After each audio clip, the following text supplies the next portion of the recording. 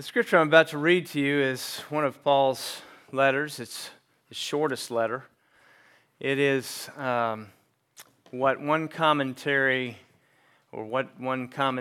calls explosive.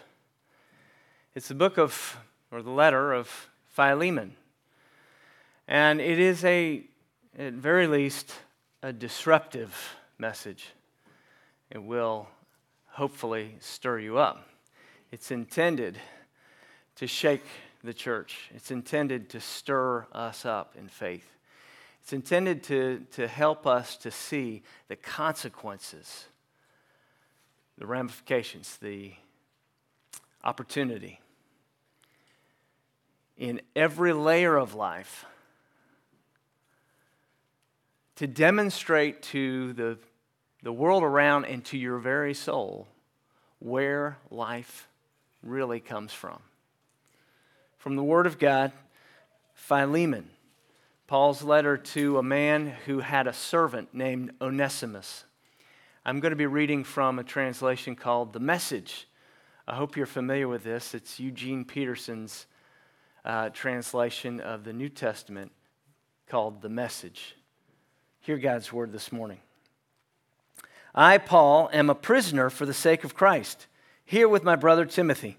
I write this letter to you, Philemon, my good friend and companion in this work. Also, to our sister Apphia, to Archippus, a real trooper, and to the church that meets in your house. That's how most churches were at that time, house churches. This one happens to be meeting at Philemon's house. God's best to you. Christ's blessings on you. Every time your name comes up in my prayers, I say, oh, thank you, God. I keep hearing of the love and faith you have for the Master Jesus, which brims over to other believers. And I keep praying that this faith we hold in common keeps showing up in the good things we do, and that people recognize Christ in all of it. Friend, you have no idea how good your love makes me feel. Isn't that nice? What a great thing to say to somebody. Doubly so when I see your hospitality to fellow believers. In line with all this, I have a favor to ask of you. As Christ's ambassador and now a prisoner for him, I wouldn't hesitate to command this if I thought it necessary, but I'd rather make it a personal request. While here in jail, I have fathered a child, so to speak. And here he is, hand-carrying this letter, Onesimus. He was useless to you before. Well, he was his bondservant. But Paul says, he was useless to you before. Now, he's useful to both of us. I'm sending him back to you. But it feels like I'm cutting off my right arm in doing so. You know, Onesimus had run away from Philemon. He'd run away from him. He'd escaped his servitude and ended up in prison with Paul. And he became a Christian. I wanted in the worst way to keep him here as your stand-in to help out while I'm in jail for the message. But I didn't want to do anything behind your back, make you do a good deed that you hadn't willingly agreed to. Maybe it's all for the best that you lost him for a while. You're getting him back now for good, and no mere slave this time, a true Christian brother. That's what he was to me. He'll be even more than that to you. So if you still consider me a comrade in arms, welcome him back as you would me. If he damaged anything or owes you anything, chalk it up to my account. This is my personal signature, Paul, and I stand behind it. I don't need to remind you, do I, that you owe your very life to me. Do me this favor, friend. You'll be doing it for Christ, but it will also do my heart good. I know you well enough to know you will. You'll probably go far beyond what I've written. And by the way, get a room ready for me. Because of your prayers, I fully expect to be your guest again. Epaphras, my cellmate in the cause of Christ, says hello. Also, my co-workers, Mark, Aristarchus, Demas, and Luke, all the best to you from the Master Jesus Christ. What a letter. Let's pray together. Father, bless now this word, not only to our minds to understand it, but also to our hearts to believe it, that with our hands and feet we may live it out. In Jesus' name, amen. Well, we lost a great friend and inspiration, a leader in the church, somebody who's been a huge influence in my life personally this past week, died. Eugene Peterson, the author, the translator of the passage that I just read to you. He translated the Bible from the original Hebrew and the Greek, and it's called The Message. Many of you have copies of this. Eugene Peterson died at the age of 85. The response to his death that I have seen in media has been viral. I've been amazed with the consistency of the way that people lament his passing. And the consistency that I've seen is that people are stretching to understand why they loved this guy so much. Stretching to try to capture the moment and express why they had such affection and trust for this man. He spoke with great, gentle, but quiet strength. And the reason is, there was very little daylight between what he aspired to live and what he actually lived. His aspired values and his lived values were in sync. There was very little daylight between what he said he believed and what he actually lived. You know, that's one of the reasons I pray the same way almost every week after we read the Word. God bless it to our minds to understand it, our hearts to believe it, that we may live it. Is because the Christian life is about closing the gap between what we say we believe and what we actually live. In Eugene Peterson's own words, he says this: the Christian life is the lifelong practice of attending to the details of congruence.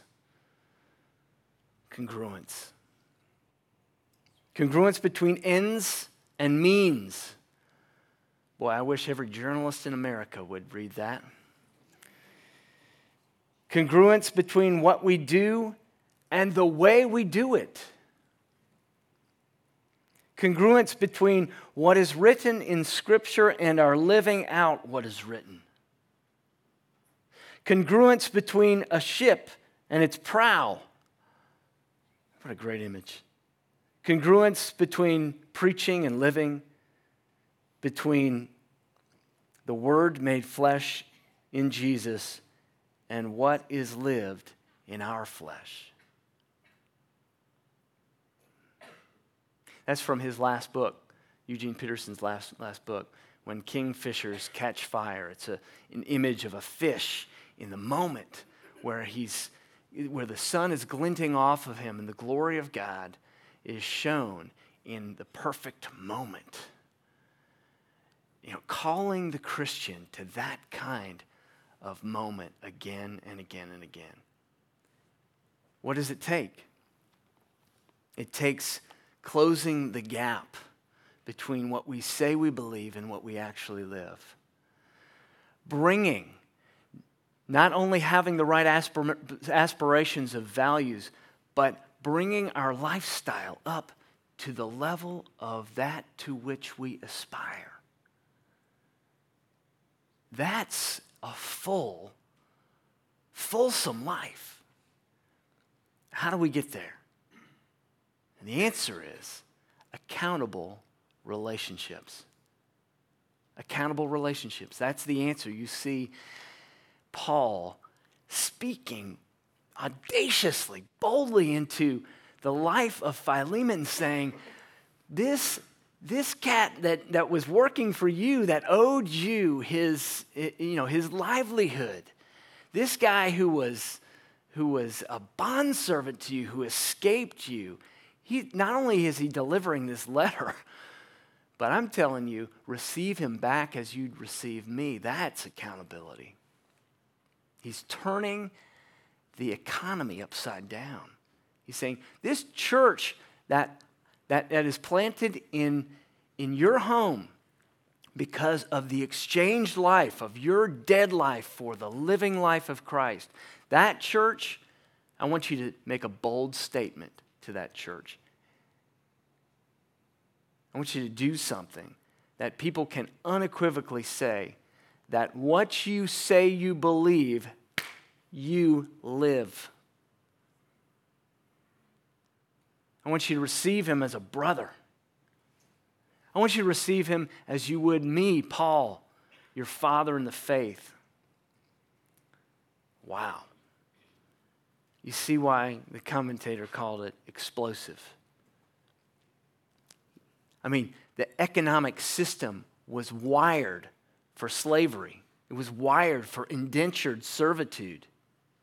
And here is someone who's saying, my strength does not lie there. So how do we get that gap closed? How do we close that gap? How do we say not only do we aspire to these values, but how do we take some things up a notch? Let's consider two ways that we can take the gap out of our lives. And first is to be accountable to common ground, to have skin in the game of common ground. Common ground. What is that? That's what God is doing in us, among us.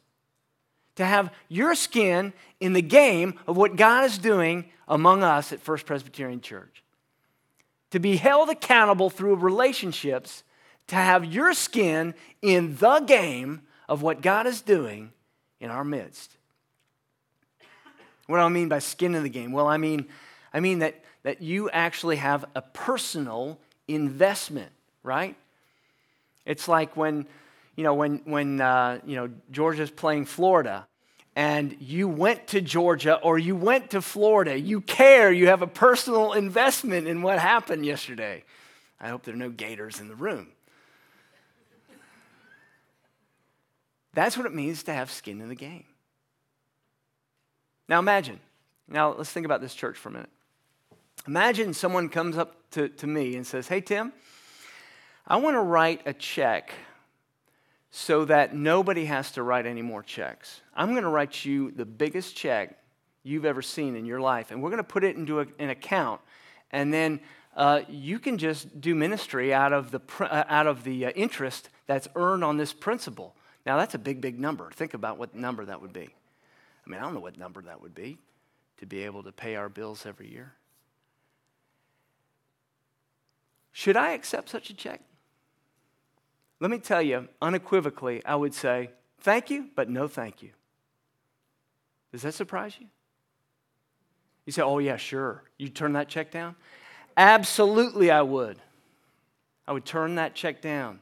I've seen that done, actually. I've seen it done. I've seen that check turned down before when I was in Texas. Do you know why I'd turn that check down?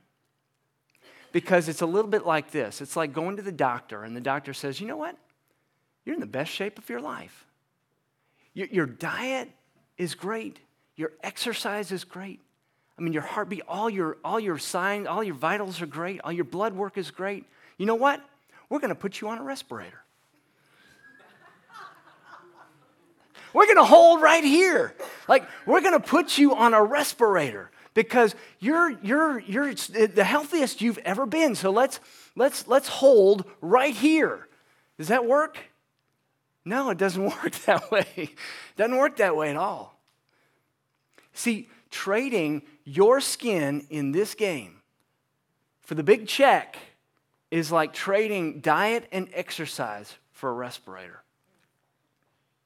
That's what it's like.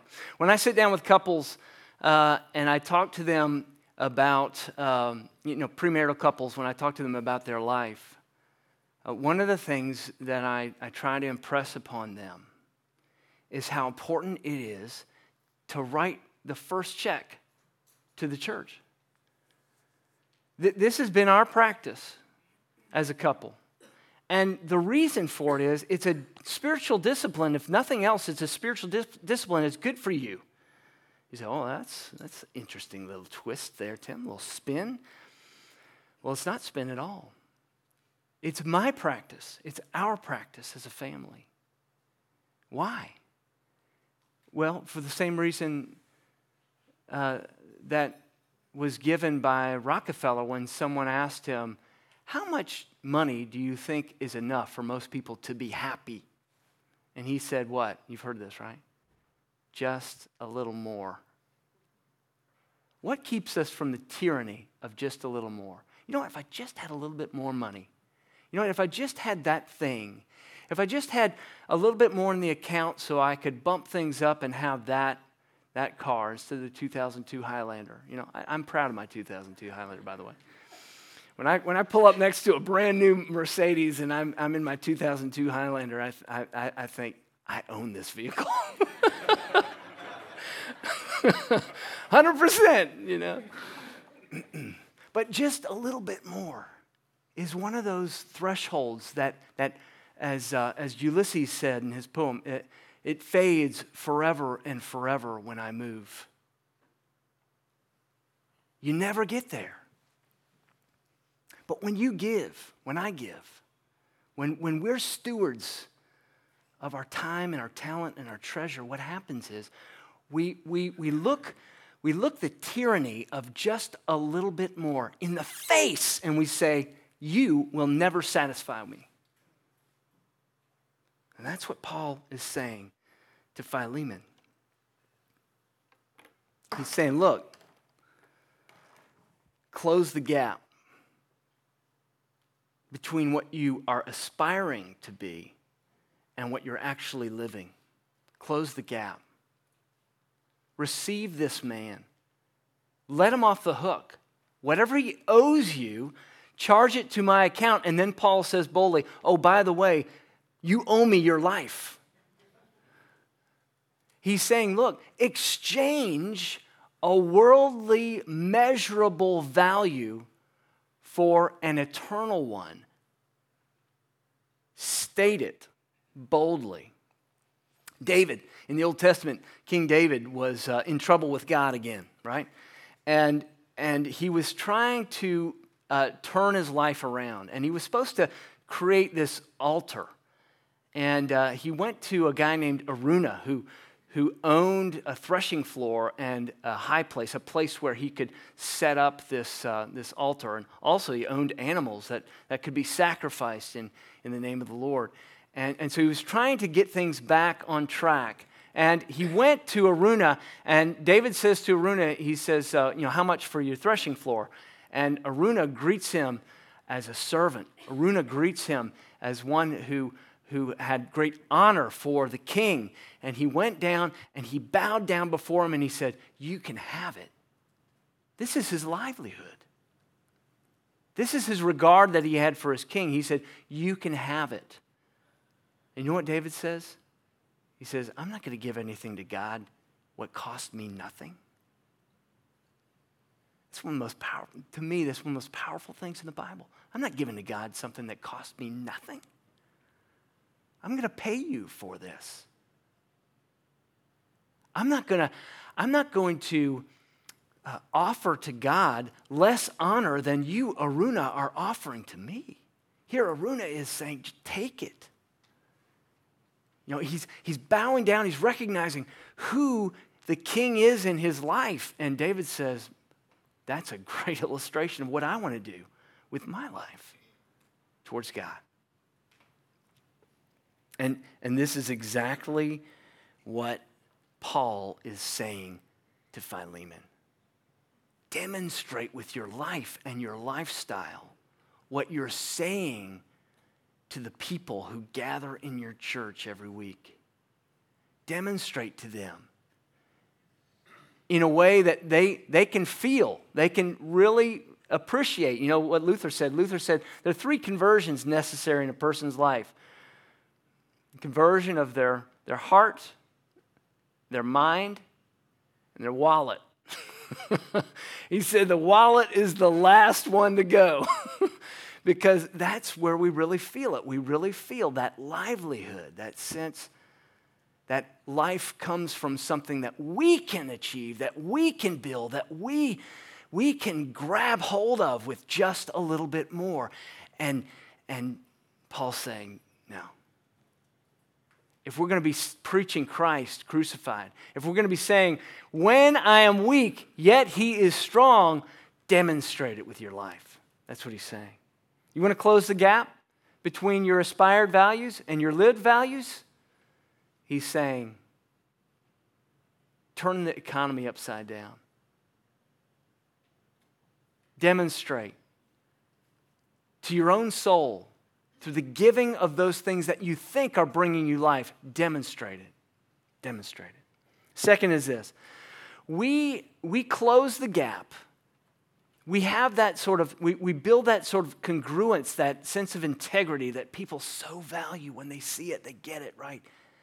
They're stretching to the language, the English language, to give appreciation for Eugene Peterson and his life of integrity.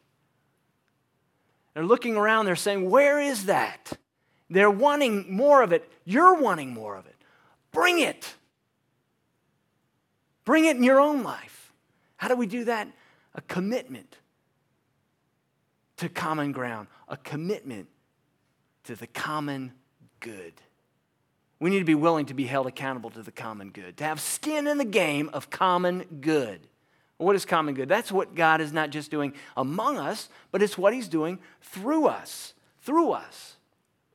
It's to light a candle rather than to curse the darkness. It's to light the candle rather than to curse the darkness. You know, there's so much darkness to curse. I get so frustrated with people cursing the darkness. They act like they're doing something, you know? I mean, they act like because they're talking about the caravan of migrants coming north towards our border, they act like because they can say something over it, that they're actually doing something about it. It's a total joke. I get so frustrated watching our pundits squander the opportunity for leadership by simply shaming either the left or the right. That's all we know how to do these days, is curse the darkness. And what are we called to do? We're called to light a candle. Well, when you light a candle and there's so much darkness, you think you're doing a little thing. You think you're doing nothing.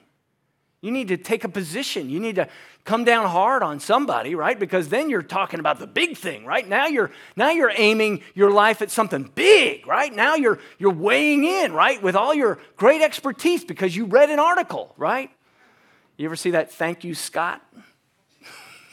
Scott reposts some article that shames somebody and it was a Saturday Night Live skit. I never saw it. Maybe I did. Thank you, Scott. You ended racism. Thank you, Scott. You ended world hunger. Thank you, Scott. You did it. You posted that thing. Great job. You cursed the darkness. What are we called to do? We've got a town right here. We got a hurricane right up the road. We're building a little footprint where we can go step into and maybe send some groups. And you think, well, what's that going to do? It's a mess down there. Anybody go after Katrina? Anybody raise your hand if you went after Katrina? The first time I went down after Hurricane Katrina, I said, this place needs to be abandoned. It will never recover. That's what I felt in my heart. Because there were those little bags that you get from those little plastic bags that you get from the grocery store everywhere. Thought, this place will never recover. I mean, the bridge between Biloxi and Ocean Springs was like dominoes, right? I mean, not pizza. I'm talking about the actual dominoes. When you push them down, I mean, it was like the roads were washed out. People's homes. I went with somebody to her house, And this is the first time she'd been to her house. It was just a week after the storm. And we're standing there over her house, and there are no other houses around. And she's looking at that, and she says, and her house is totally flattened, right? And I'm looking at the roof, and she looks at that roof, and she says, that's not my roof. I was stunned. I mean, there's no other house around. The force of that storm took somebody else's roof and leveled her house and plopped that roof right down. It was the weirdest thing I've ever seen. And yet, people showed up. They lit a candle. They showed up again. They lit a candle. They lit a candle. They lit a candle. And slowly but surely, the local church, I watched the region become inundated with all these little happy groups of people from the local church. Are you Methodist? Well, are you Baptist? Are you Presbyterian? Didn't matter. They were showing up. They were lighting a candle. They were demonstrating in common cause for the common good what we're here for in palpable, measurable ways. Life on life to show up. Not cursing the darkness. Not cursing the darkness. Saying it in action. Paul is saying to Philemon, pay it forward. You owe me your life. Pay it forward to Onesimus so that he can pay it forward. Demonstrate in your livelihood the value of an exchanged life so that that life will multiply. That's what we're here for. That's why you're still here, even though you're a Christian. And if you're not a Christian, this is the life that people have demonstrated over and over and over again. You cannot measure the peace that you have in America. You cannot measure the prosperity that comes from the principles of Scripture being. You cannot measure a life that is changed. I'll close with this. As I ask, how will your life demonstrate an exchanged life? My favorite story, one of my favorite stories, The Count of Monte Cristo by Alexander Dumas.